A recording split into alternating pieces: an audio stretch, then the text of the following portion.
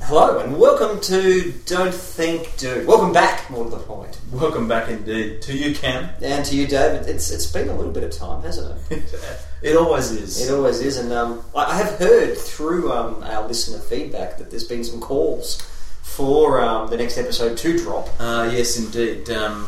We appreciate the feedback from Lachlan and Q. Lachlan and Q. Hello, Lachlan. Who's been clamouring for more content. I like it when people clamour.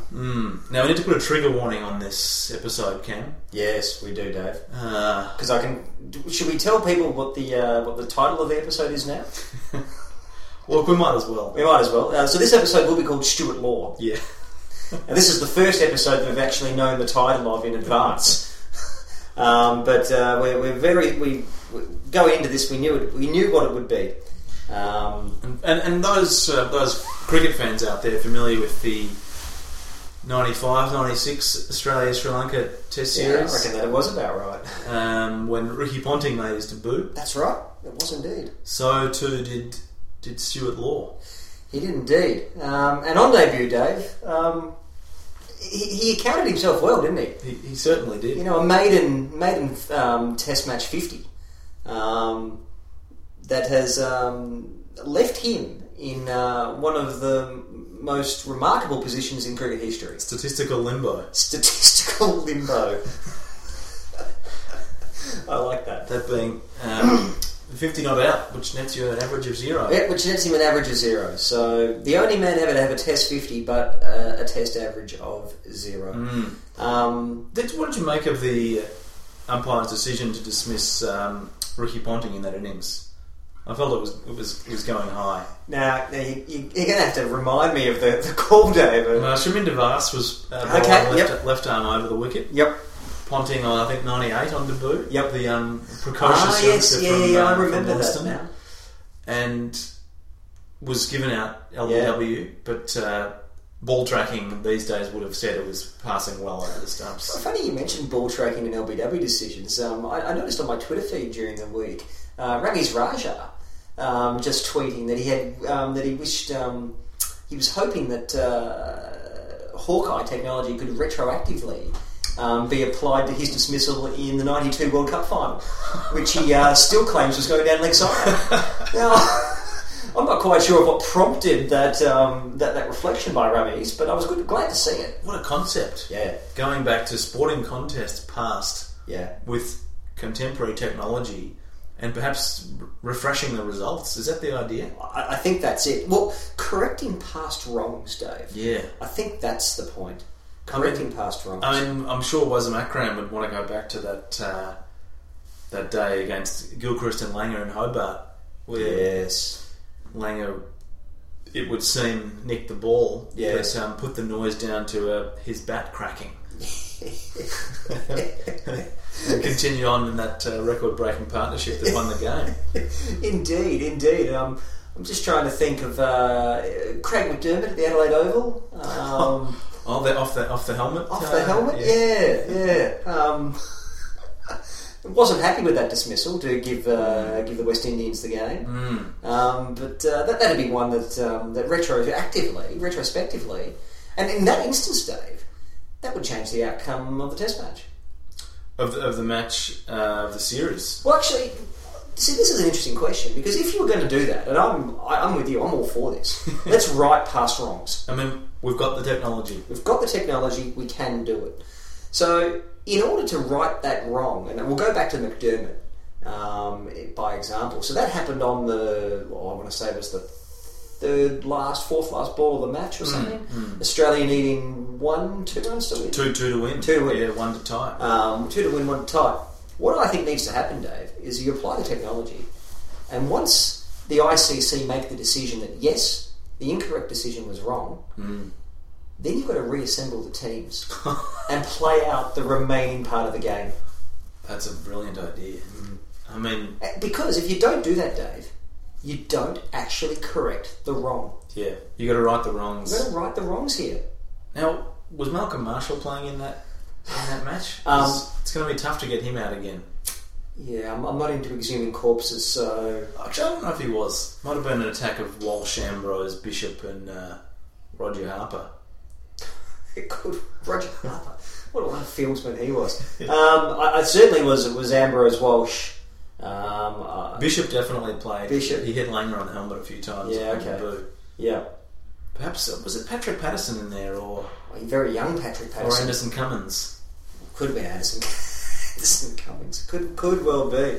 Was it Roger Harper bowling his wily spinners? Sort of round off spinners. Yeah, right arm offies. Or was Sir Isaac Vivian just rolling the arm over? Oh, I'm sure he would have. Yeah. He would have sort of gone through a couple of overs in about a minute each. Can I tell you, that's one of the things I enjoyed most about late 80s cricket, Dave, was Australia versus West Indies to begin with. But the fact that both captains had a tendency to bowl themselves with really gentle finger spinners. You know, they weren't doing a great deal. They weren't moving it a lot. But invariably, any Test match, they'd just say at one point, "All right, give me the ball," and bring themselves on. And look, and both had quite reasonable records, I think, as gentle finger spinners. And they both had that ability to send down sort of 7 overs, none for 19. Yeah. You know? Yep. Just tie up an end. Respectable. Yep. Tight. Yeah. Tie up an end and avoid conceding runs. Yeah. Now, Cam, we received some listener correspondence that I'd like to get to early in the show, essentially because I'm worried that I'll forget about it. And given this is 50 not out, we'll do that. And we received some correspondence from Charles. Hello, Charles. Charles, formerly of Ottawa, but now of the County of Kings in Nova Scotia. Tremendous. So before we get to Charles' sporting contribution, I think we should just linger on the fact that he lives in a place called the County of Kings in Nova Scotia. Have you looked up where the County of Kings is? I haven't had a chance, unfortunately. No. So hello to you, Charles. We trust all is well in Nova Scotia and that you're enjoying some Alistair McLeod short stories. Yes, indeed. Anywhere, do you think he's close to Cape Breton? He may well be. Yeah, he could well be up there. When I think of Nova Scotia, Dave, I just think of the striking colours of the various fishing shacks down by the river. Yeah. I think of the extraordinary contrast of rock and greenery and bird life, Dave. Yeah, tremendous bird life. The boats bobbing in the harbour. That's quite right. The sound and the feel of heavy rope being dragged over heavily calloused hands. It's palpable, Dave. It's a hell of an image. It's a hell of an image.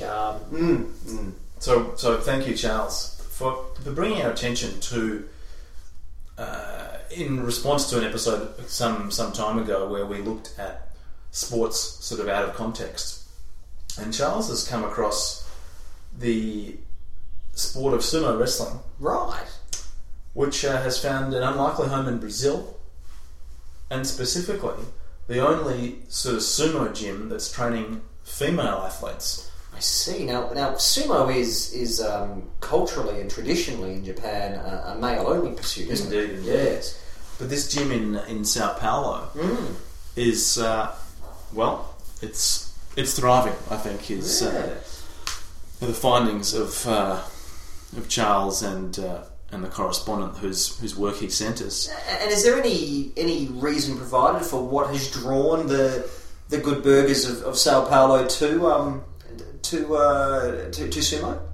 Look, I mean, you have to do your own research, but as far as I can tell, there's some sort of cultural simpatico between Brazil and Japan, which I can see that.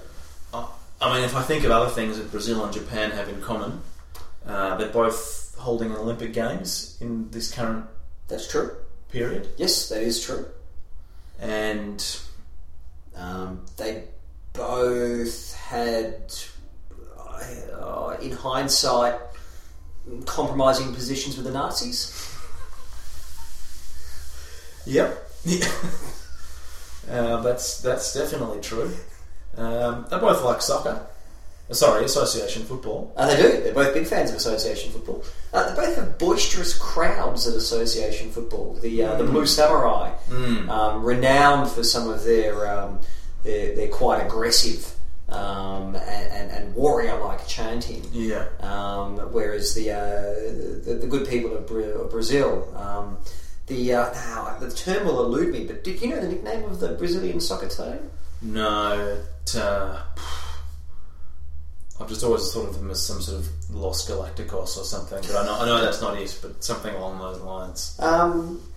It's now because I went along, Dave, earlier this year. I went along to Argentina plays Brazil at the Melbourne Cricket Ground. Yes, and part of the fact sheet issued on the evening was some of this information about the various teams. And anyway, yes, the Brazilian side, their nickname, or the most prominent nickname that they have, is actually the Canarinho. And I, to our listener Juliana from Coburg, I hope that I've got that pronunciation correct there. Any notion as to what Canarinho translates as? Look, my knowledge of Portuguese is not strong. Yeah. Particularly the Brazilian dialect. Yeah. Is it something canine in nature? Look, no, but I like where you've gone with it. It actually translates as little canary. Well, so it's truly canary yellow. Canary yellow. What they are wearing. Canary yellow is what they're wearing. And yellow canary or little canary is the nickname of Brazilian's association football side. You don't hear much about that in the sort of coverage, do you? No, you don't. You hear Blue Samurai, the Socceroos, yes, you do. The Azzurri, yes, from Italy. The Azzurri. You usually hear about the little canaries. No, the Canarinho. Maybe it's because you have to roll that H. Although to me that's the sort of thing that a commentator such as Bruce McAvaney would revel in, and perhaps that's the issue: is that Bruce has not been afforded the opportunity to commentate international association football competitive matches. Is Bruce looking to add an association football World Cup to his resume before he retires from the commentating game? If you thought about it, it'd have to be the last thing on his list that he hasn't done. I mean, he's done Olympics, he's done Commonwealth Games, he's done... has he commentated the cricket? I suppose not. Because I'd love to see Bruce calling a Test century. Yeah, I mean, he compared the Ted Whitten funeral.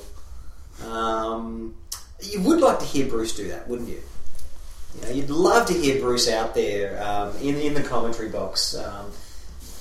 You can imagine the gushing response when the final one just tickled around the corner for an unbeaten century. Yeah. Dave, of that match at the MCG, Argentina and Brazil, we haven't talked about this in the previous episode, have we? I believe it took place just after our last episode. Yes. Well, that would explain it. I thought I might offer some reflections on the game, if you don't mind. Please. I turned up reasonably early, conscious that there was going to be a big crowd in attendance. And sure enough, there was about 90,000 there for the game, which was for two South American giants, a fairly dour affair, I have to say. But that's the way that that the association football goes sometimes. I will note a couple of observations, and I attended with a good friend of mine who passionate Brazilian supporter. And can I say one of the most interesting things that I found is how often people were out of their seats. So attending with this friend of mine, all that really had to happen was Brazil get the ball, and they were out of their chair. Interesting. And that was the first half. And can I say, for people who argue that soccer or association football is boring or dull because they don't score often, I challenge them to go to a game with someone as passionate as this and not be swept up and swept away, caught up in it all. Yeah. Because I had no idea what was necessarily happening from time to time, or to my naked eye, as a student of the sport, not an aficionado.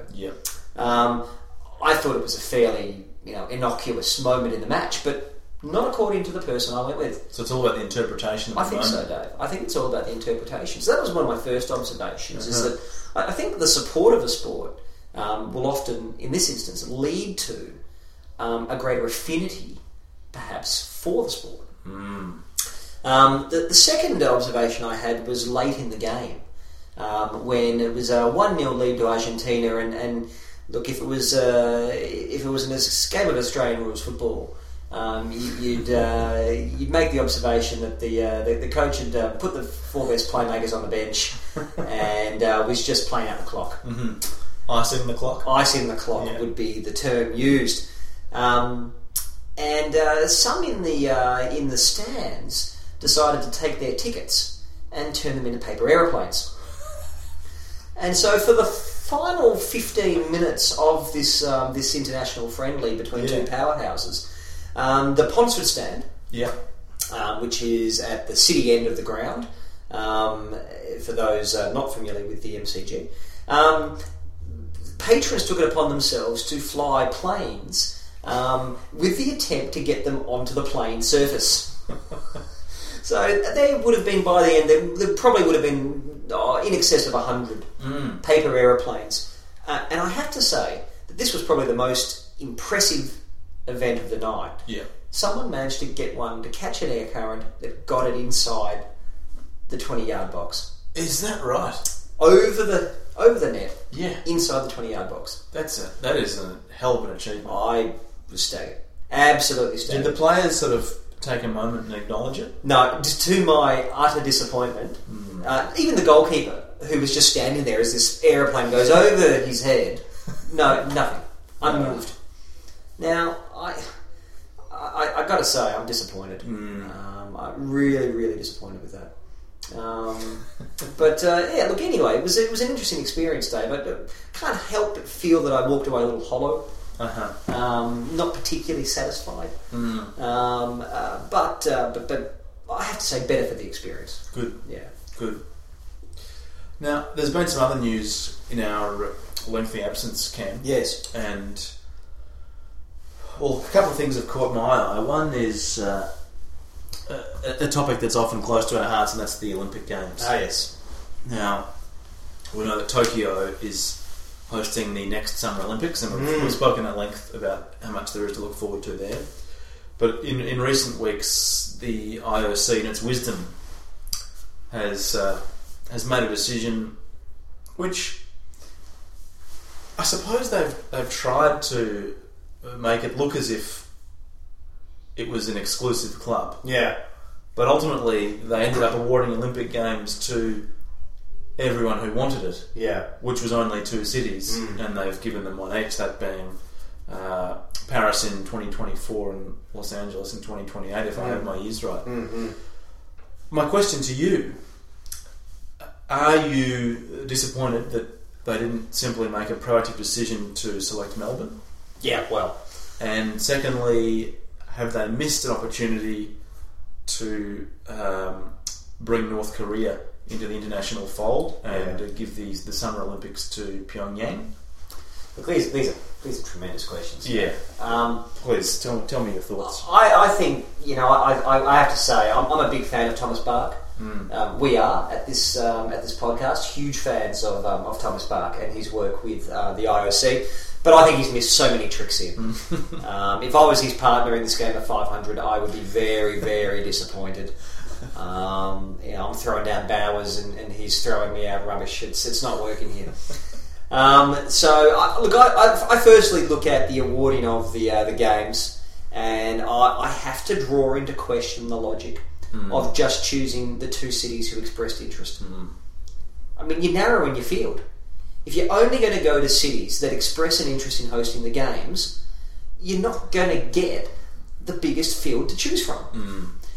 So that's the first issue I've got. The second issue I've got is I think they've ignored the fact that, to the best of my understanding, Melbourne just sit on standby for any sporting event at any time, with the acknowledged notion that they will we will make it happen. Yeah. Is it sort of 7-day turnaround? I think so. Yeah. I think that's the promise that Dan the Man Andrews has made.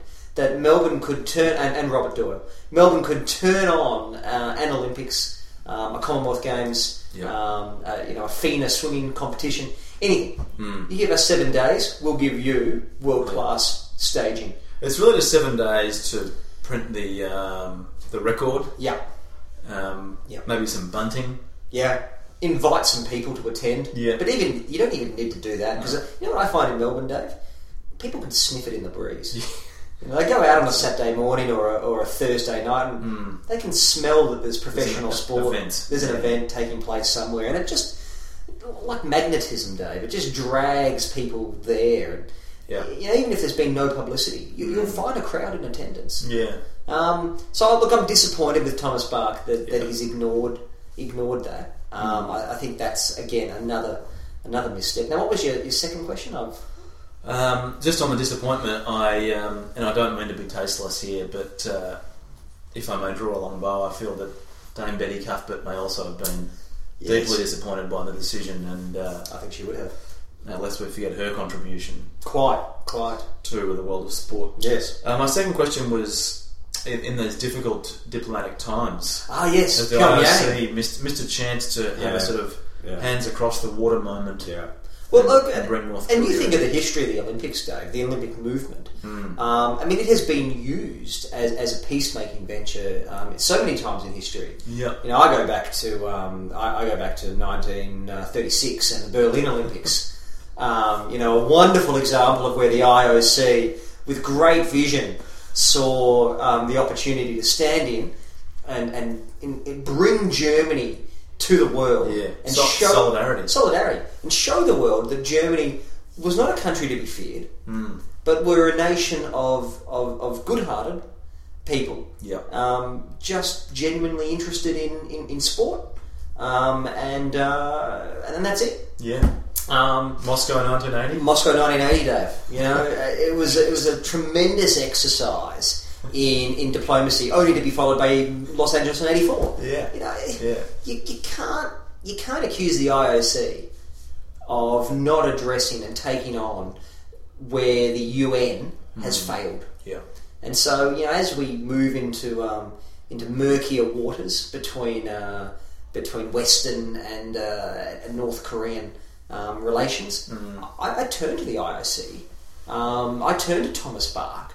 And I ask him, what is he going to do? What are you going to do to resolve this tension? Because the rest of the world have shown that they can't, Dave. Yeah, the IOC has. You're right that they've done the right thing a few times, but they have missed opportunities before. I would have loved. I think Saigon would have been a wonderful host. I think so. In '64. I think so. Just as they're rebuilding. Yeah. Maybe Seoul in 52 Olympics would have been an appropriate choice. I think a return to Sarajevo, Dave, is long overdue. I think back in the mid-90s that was a real missed opportunity by the IOC. Sarajevo, the home of Torval and Dean. You could have brought them back. Never to be forgotten. Never to be forgotten. You could have brought them back and at once had a wonderful nostalgia. And then also solved the Balkans crisis. Yeah. Again, missed opportunity, Dave. Yeah. So are you suggesting that post Samarach that the IOC have just taken the foot off the accelerator a bit? Look, it's been a real mixed bag, because I can't fault the selection of Tokyo. No. We are on record as being big fans of Japan's contribution to the Olympic movement. Yes, indeed, we are. Rio, well, I feel that the Rio Games, we're a year on now, aren't we? They were in Olympics. Yeah. Interpret them as you will. Yep. And I feel that history will judge them one way or another. I'll tell you what history will do, Dave. It'll look as another missed opportunity that they didn't do the marathon on the course that we proposed. Oh, indeed. Through the favelas. Indeed. That was their chance. Absolutely wasted opportunity. But perhaps we need to take a glass half full approach to Paris and Los Angeles. What are some things that you're looking forward to in the 2028 games in LA, which I believe are the third time the games will return to the city of angels? Yeah.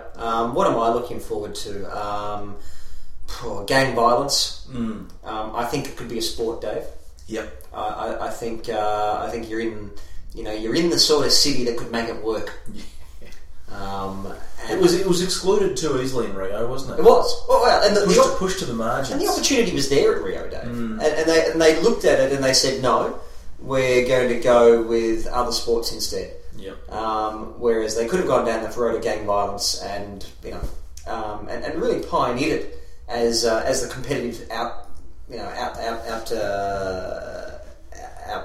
activity. Yeah. That's not even a phrase. There's a competitive pursuit that it is. Yeah, I understand what you mean. Good, I'm glad, because I'm not sure that I did. So I'm looking forward to that, Dave. I'm looking forward to the exploitation of illegal migrant workers. Yeah. In getting the venues up to speed and scratch in time. Yep. That's going to put people to work. If the current president's told us nothing, Dave, it's that putting people to work is his priority. Yeah. I'm looking forward to the current president still being president at that point, because he will have overturned their laws on a maximum of two 4-year terms. Yeah, that'd be good. And I believe he'll be a dictator for life by then. And yep. I think he'd just bring a beautiful balance to the Olympics. Yeah, I see that too. Do you see him? Look, I think back to other great world leaders. And I use great in the pejorative sense, who have fronted Olympics. And so I think of Sir William Dean at Sydney, famously banging the microphone in his speech, just embarrassing the nation. That comes to mind readily. Yeah. And then I think of images of Hitler walking out on Jesse Owens at the 36 games. Yeah. Do you see Trump as president in 2028 just echoing that gesture by Hitler by standing and turning his back on, say, a North Korean athlete, a Mexican athlete, a woman, an Australian athlete, anyone who happened to beat an American athlete? Yeah. Do you see that as a possibility? Yeah, and that brings a lot to the games. It does. It does. So it puts a real sort of competitive fire into the atmosphere. Yeah, and that's what you wanted in Olympics, Dave.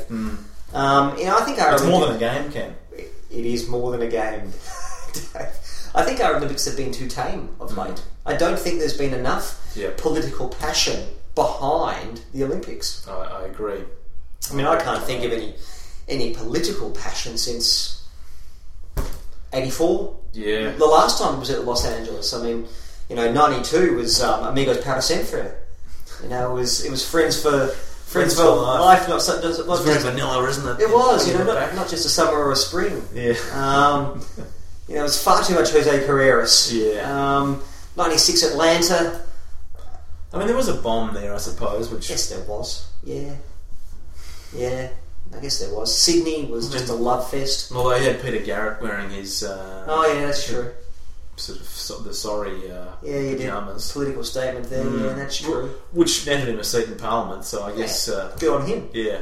Greece was not a great deal. No. Beijing. They kind of avoided all the politics, didn't they? Yeah, it was scrubbed too clean in Beijing. It was too clean. Yeah. It was too synchronised. Too well organised. Yeah. Too military in its precision. We need more politics in our sport, Dave. I think it's that simple. Yeah. It's that simple. Did I answer your question about Pyongyang? I think we've got there. Yeah. Oh, good. I'm glad.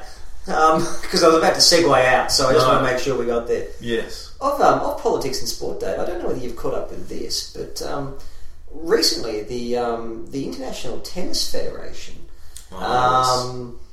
made a decision regarding former world number 5 Sara Errani.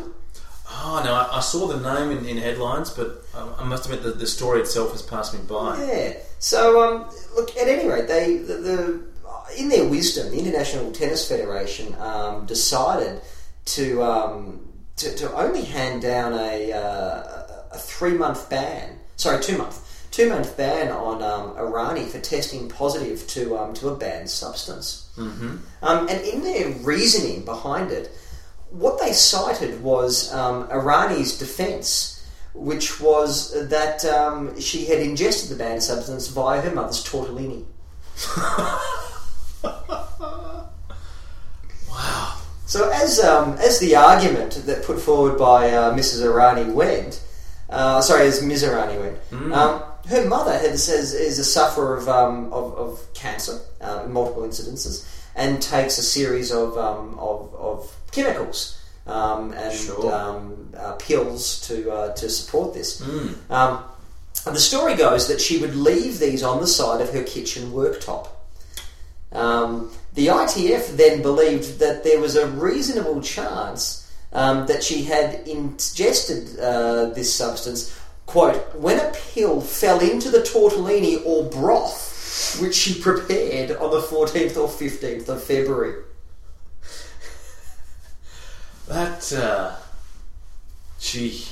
Do you applaud that sort of rational decision making by an international sports body? That's brilliant. I mean, you've got to reward creativity. Yeah, you've got to reward the specificity of tortellini, not just pasta. No, tortellini, and a filled pasta at that. Yeah, indeed. You know, if she'd said penne, then no one would have believed her. No. But tortellini, you can see it being wrapped up in the filling. Do you almost put it into the category of an excuse that is so ridiculous, it almost has to be true?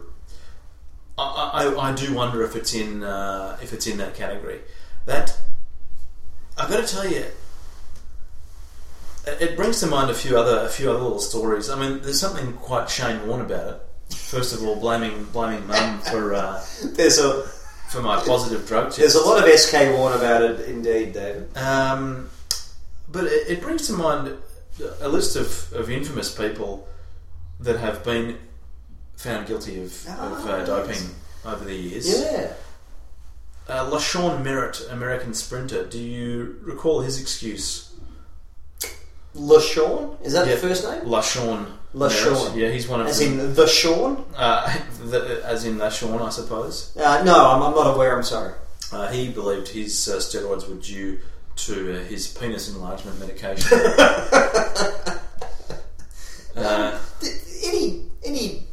Okay, right, yep, go on.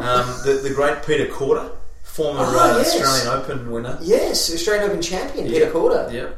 And I think probably the skinniest man to win a Grand Slam. That's fair. Took nandrolone steroids and blamed it on liking veal too much. And felt that... Is it naturally occurring in veal? I think the idea is that some cows are given steroids to promote growth of the tissue. And is this one of those situations whereby... Because I think back to my youth, Dave, at the height of the AIDS paranoia.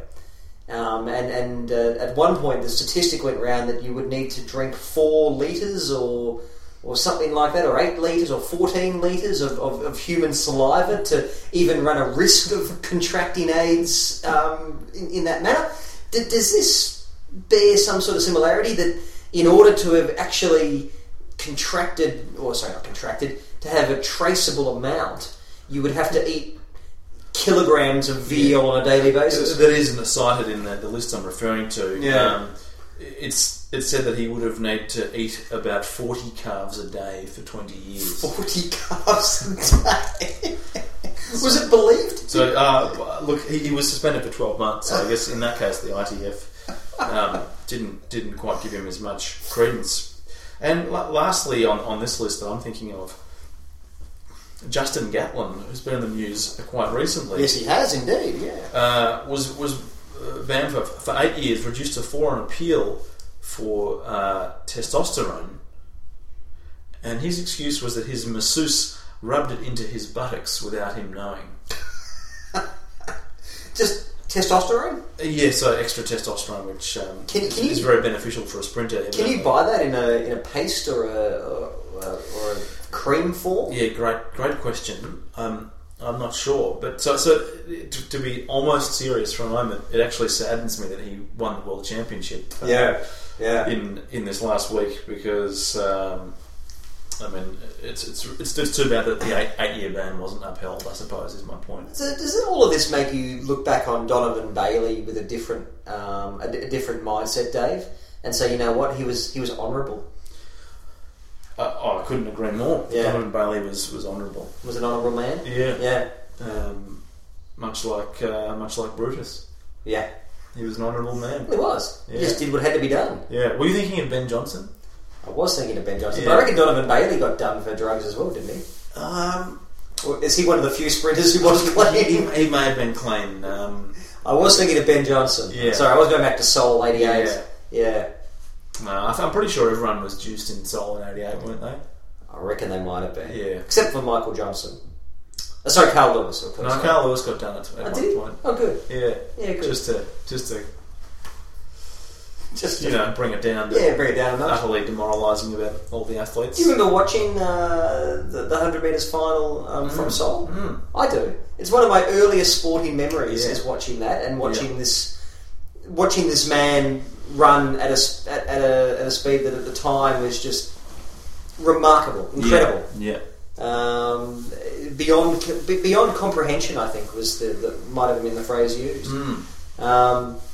I can also remember Duncan Armstrong getting up as well in the 100 and knocking off Matt Biondi. Yes, sort of riding the crests of his, he was being dragged along by Biondi. Dragged along by very good tactics, which I think have been somewhat eliminated from swimming due to the sturdier lane ropes they have now, which is a real shame. It is a shame. It takes the tactics out of swimming. Well, it does, and it makes someone like Laurie Lawrence almost redundant. Mm. That tactical edge that someone like Lawrence could drive, just unfortunately no longer exists. I reckon we had the World Swimming Championships recently, and I think it's fair to say they didn't capture the hearts and minds of all sports fans.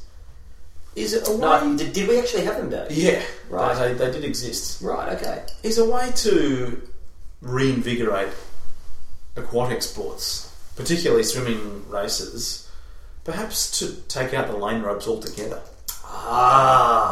And 50 metre, still a 50 metre pool. Yeah. You've got to go up and back twice or whatever it might be. Yeah. But you're going to go along the edge or you're going to go up the middle and people can get really close to each other. Can I say what I like about that idea, Dave, is it introduces a little bit of the open water swimming conditions to the cloistered environment of the pool. Yeah. So I imagine some of those open water swimmers who I imagine look at those pool swimmers as soft. I imagine some of them would perhaps be more interested now in turning their attention and talent to the pool. And secondly, could work into that space as a conditioning coach, because once you open the lane ropes up, you've got different tactics at play here. Yeah. Yes, you've got where in the pool you are, but you've also got how do you best, within the rules of the sport, inhibit your opponent as you are swimming.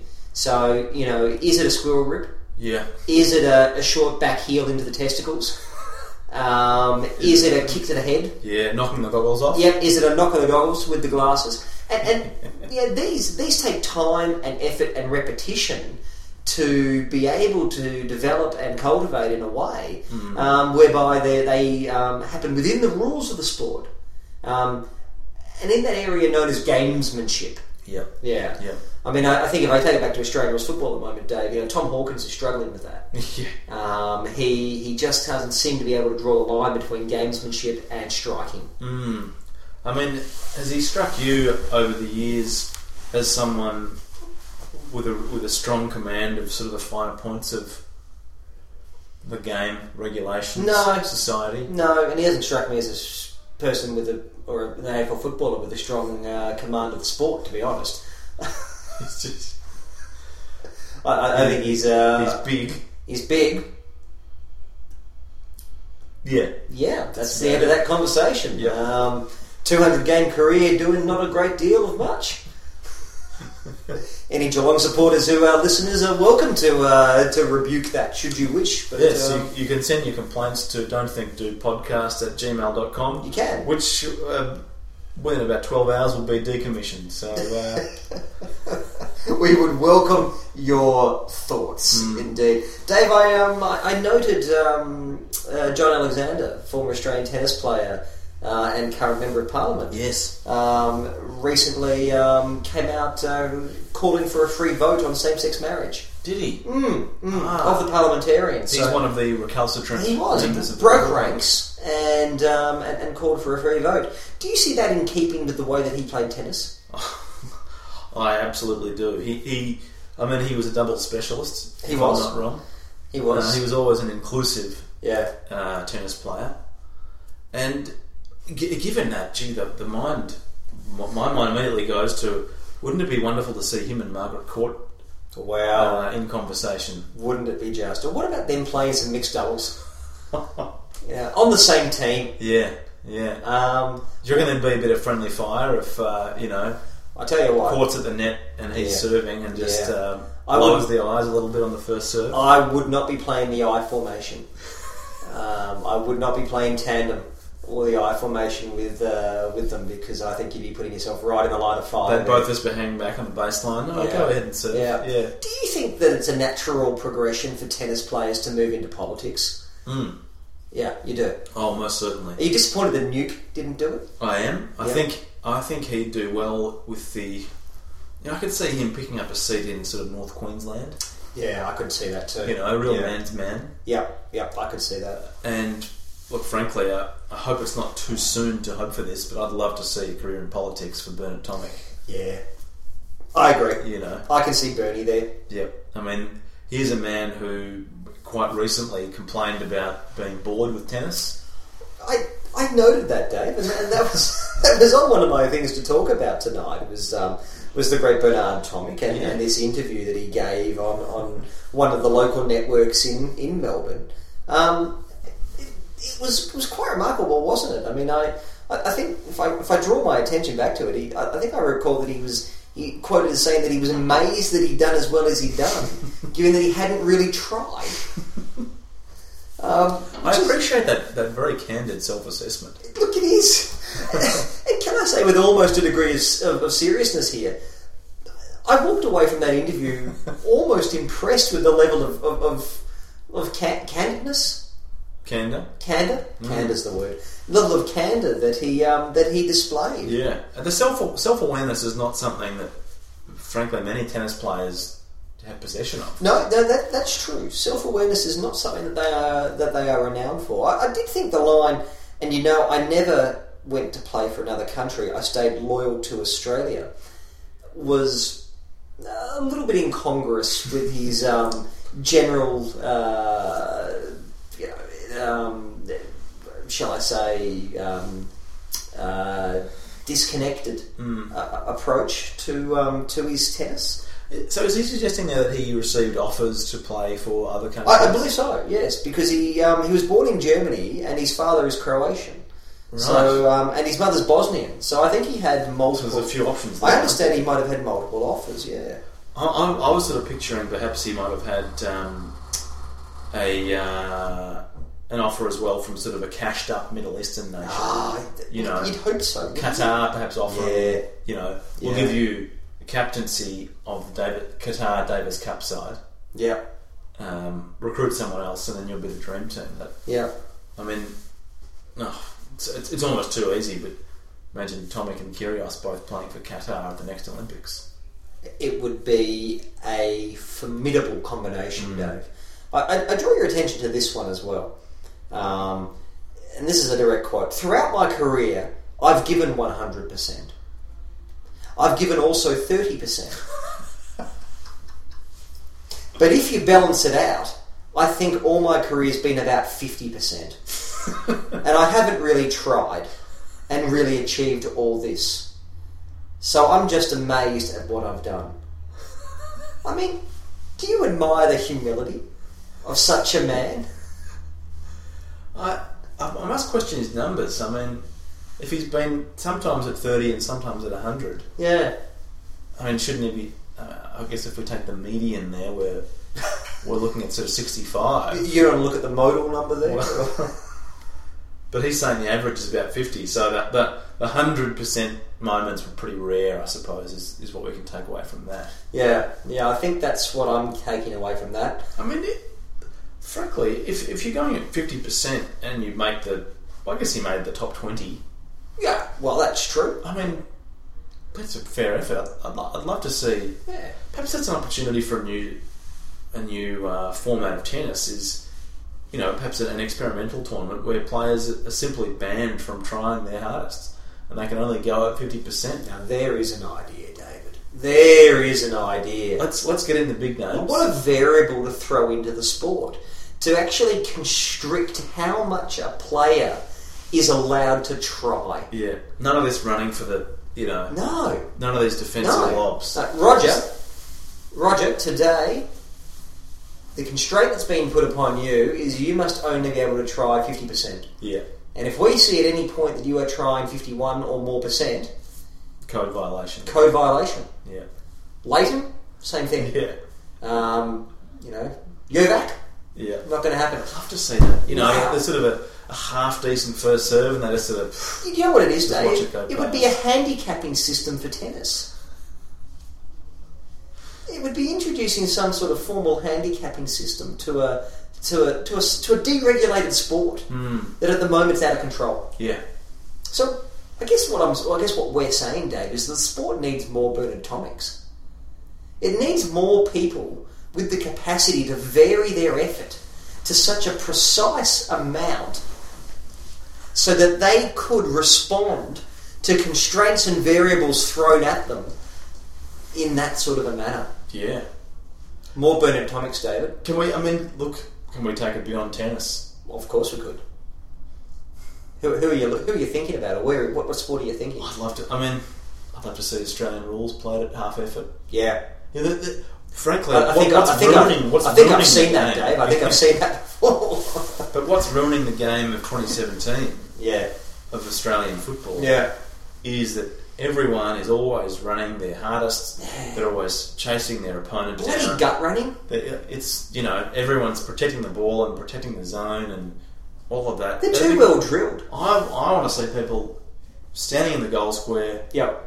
Not a chance they're running unless the ball's within 20 metres. I think I saw that a few weeks ago with Patrick Dangerfield, didn't we, Dave? Yeah.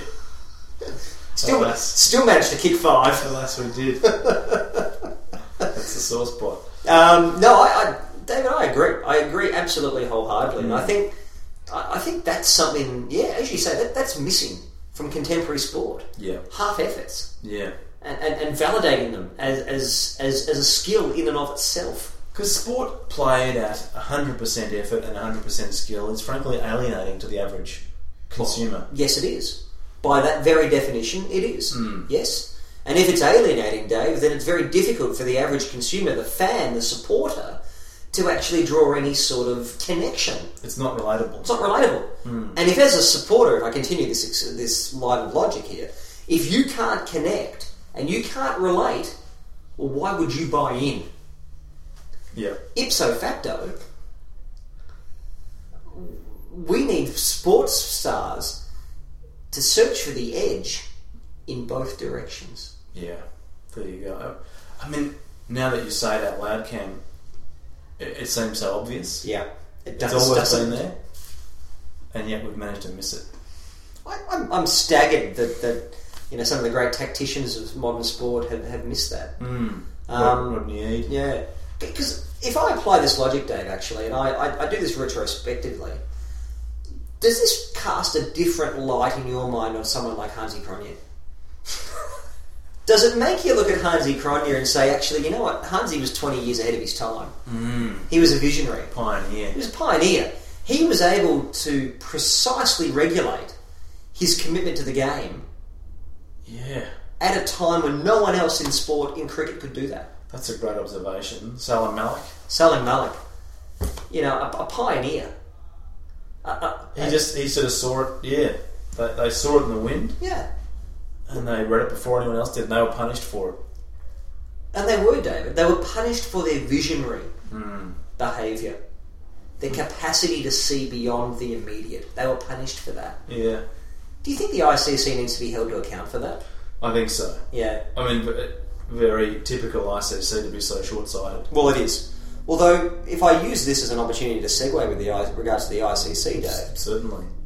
Did you note that it would appear that they have secured cricket's entrance into the Olympics. For Paris or Los Angeles? I believe for Paris in 2024. Oh, wow. Now, my recollection is that the French are reigning Olympic champions in cricket. From Paris 1900. So isn't that tremendous that it will come back and the French will be defending champions? It's just great news. And as host nations automatically qualify. Yeah. And I tell you what, I back them to go back to back. What a real fillip for French cricket this is. It will. It will be indeed. I reckon they'll go back to back, Dave. I mean, I assume Phil Jacques will be playing. I can only hope that Phil Jacques will be there. Stephen Devereux will presumably play for the French. One would hope. And that's what I would envision, Dave. Is that like Dirk Nannes, who at representative level saw the call back to the home nation of Holland. Yeah. I'd like to see international cricketers see this as an opportunity to return to France and help bring the French onto the international cricketing scene. Yeah. What I'm looking forward to, Dave, is a cricket ground in Paris. Now, you seen that in one of the Bois on the outskirts of town? Are you just seeing the felling of some trees and then there's the development of a park ground? I do like that concept. Yeah. Do you see Versailles maybe? I think the big lawn of Versailles. Yeah. At the back of the palace there. Yeah. Because you could set up some seating on the stairs that sort of cascade down from the building. Maybe that's the way to do it. I mean, well, we're going to need more than one cricket ground. Yeah. So perhaps that's where your gold medal match happens. But yes. Felling some trees in the Bois de Boulogne, I think, on the west side of town. I mean, a little boutique ground there. I think that's what we need, more boutique grounds, David. I don't think we have enough. No. I don't think we have enough at all. And look, that's going to be the legacy of the Paris Olympics, isn't it? Yeah. Is the provision of cricketing facilities in the heart of Paris for the French. Because I know, and I hear this daily, Dave, and it comes up on my Twitter feed, it comes up in my news sources, that the French are calling out for greater access to cricket. Yeah, we hear it all the time. They want more product. Yeah. They want more involvement. They're disillusioned with their other sports. They are, Dave. They're absolutely disillusioned with Le Coq, the rugby union side. They're not happy. Yep. French tennis is going nowhere. Like Angus Monfrey's career. Their association... Their association football team is disappointing. Yeah. After the heights of a World Cup victory, some 20 years ago now, or close to. The Le Tour has finished and is mired in controversy. Absolutely mired in controversy each and every year. It's just to segue on that, Cam, for a moment. Is it time? We've talked a lot about major international sporting events and where they should be hosted. We're talking about the Olympics. Yeah. Is it time to move Le Tour de France? Yeah, it is. It's tired. It like Alpe d'Huez. I've had enough. We get it. Yeah, don't we? We get it. Yeah. Is it time to move Le Tour to, I don't know, Nepal? Gee, imagine that. Let's really see who's king of the mountain. Climbing to base camp 1. How's that? You can have all the sort of carbohydrate gels that you want, but if you're suffering from altitude sickness, I agree. Do you think would they have to? You know how they have the 1, 2, 3, 4 and the HC classifications? Would they have to restructure those classifications? Yeah, I suppose. Yeah, so. K2 becomes an H3 or something like that. I can see that, Dave. And some of the roads, those treacherous roads that you see in the countries of the Himalayas, where there's sort of barely room for a single vehicle to get around. Have them coming down those roads. Yes. And let's see who's got the intestinal fortitude to go at top speed. And the control. Absolutely. I mean, I think that's the sort of challenge that Le Tour needs to continue to capture the hearts and minds of people. Give it some meaning. Give it some meaning. Someone else was searching for meaning in life, Dave, recently, was Syrian Botham. Oh, yes.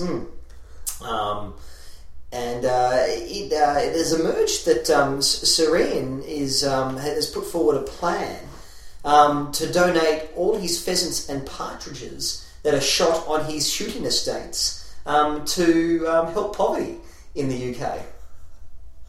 We talk about being relatable. Yeah. Yeah. A man of the people. A man of the people. So this charitable scheme, it would seem, will see Serene donate 10,000 game birds, it would appear, as free meals each year to the homeless. How many birds does he have? Well, this is what I'm thinking. He must own significant land in the United Kingdom. Wow. I hadn't realised he'd become some sort of landed gentry figure. Is he? I mean, does he have a seat in the House of Lords now? Is that? No, that would be the next step. Lord Botham would get a seat in the House of Lords. Yeah. That time he had a peerage, isn't it? I think it is. I think that's an oversight, isn't it? Maybe they're waiting for Elizabeth to depart the throne and William to ascend, and then the first order of business upon ascension: rise, Lord Botham. Arise, Lord Botham. But do you admire that sort of level of engagement with social issues and connection with the common man? Yeah. Yeah. I mean, he's always been the common man, hasn't he, Beefy? I think that was the hallmark of his tenure as captain, and then as a cricketer for Old Blighty. I saw recently, and this is perhaps getting away from sport just momentarily, a wonderful theory online that the character of David Brent from The Office, was based on Ian Botham. Specifically, an interview he gave during his playing days, in which his responses really were very David Brentish, sort of I'm an entertainer, that kind of thing. I'd commend it to you. It's worth looking into. I'll have a look. Thank you very much. Continuing on the theme of cricket, I noted that Ravi Shastri has stepped down from the coach of the Indian role. Oh, what a shame! Yeah, which is a great shame. And in that there was some commentary written about him, and one was this interview that he gave, where he mentioned that his role was to be in charge of the entire support staff and to make sure that all the boys are in a great mental space to go out and express themselves when they play. They need to be positive and fearless, and that's what he thinks he did when he was in charge for the last 3 years. And then he was asked a follow-up question. Before you get to that, can I make an observation on that? And I don't mean to make scurrilous accusations here, but just the words you read to me there sound like Ravi Shastri is absolutely plagiarising the book of Brendan McCullum. Yes, it does. Giving the team freedom to go out and express themselves. Yes, it does. Straight from the McCullum manual, if I'm not wrong. And actually, I think you'll find that his answer to the follow-up question is also stolen from the Brendan McCullum handbook. Because when asked how exactly he did that, Shastri's response was, "That is a skill. That is why I am here and not you."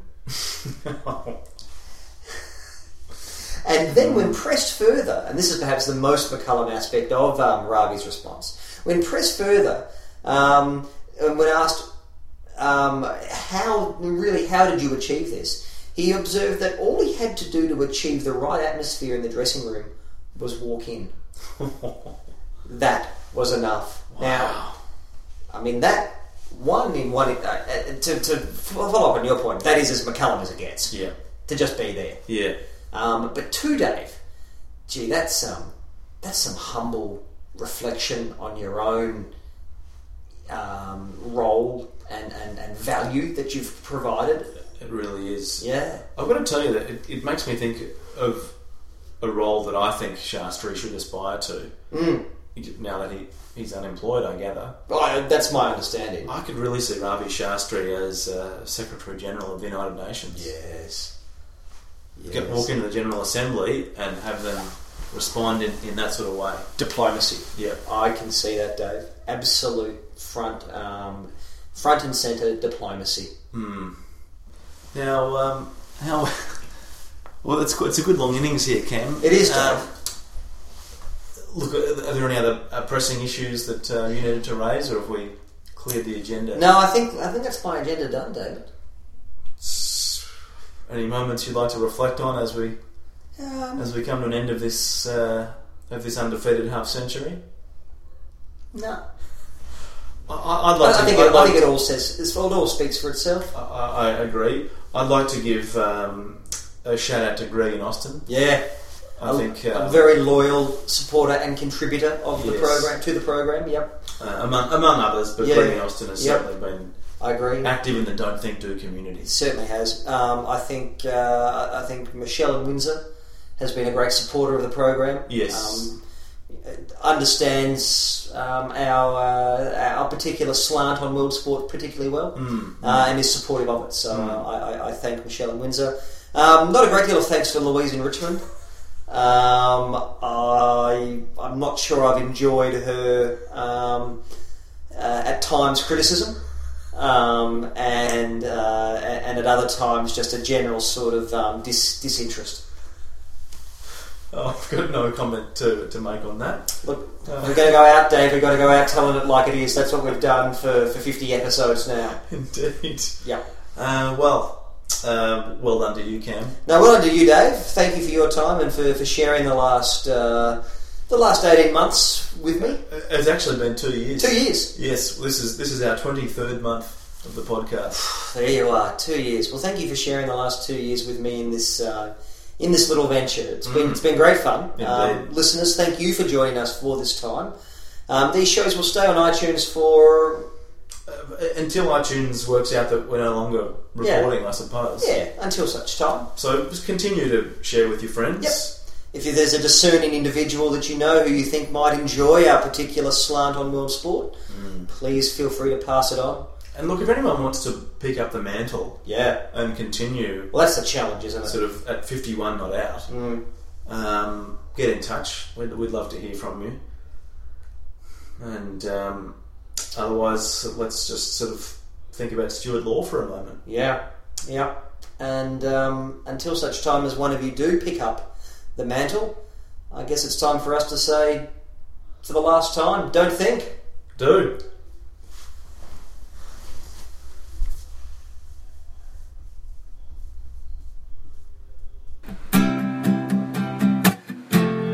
Don't think, do. This is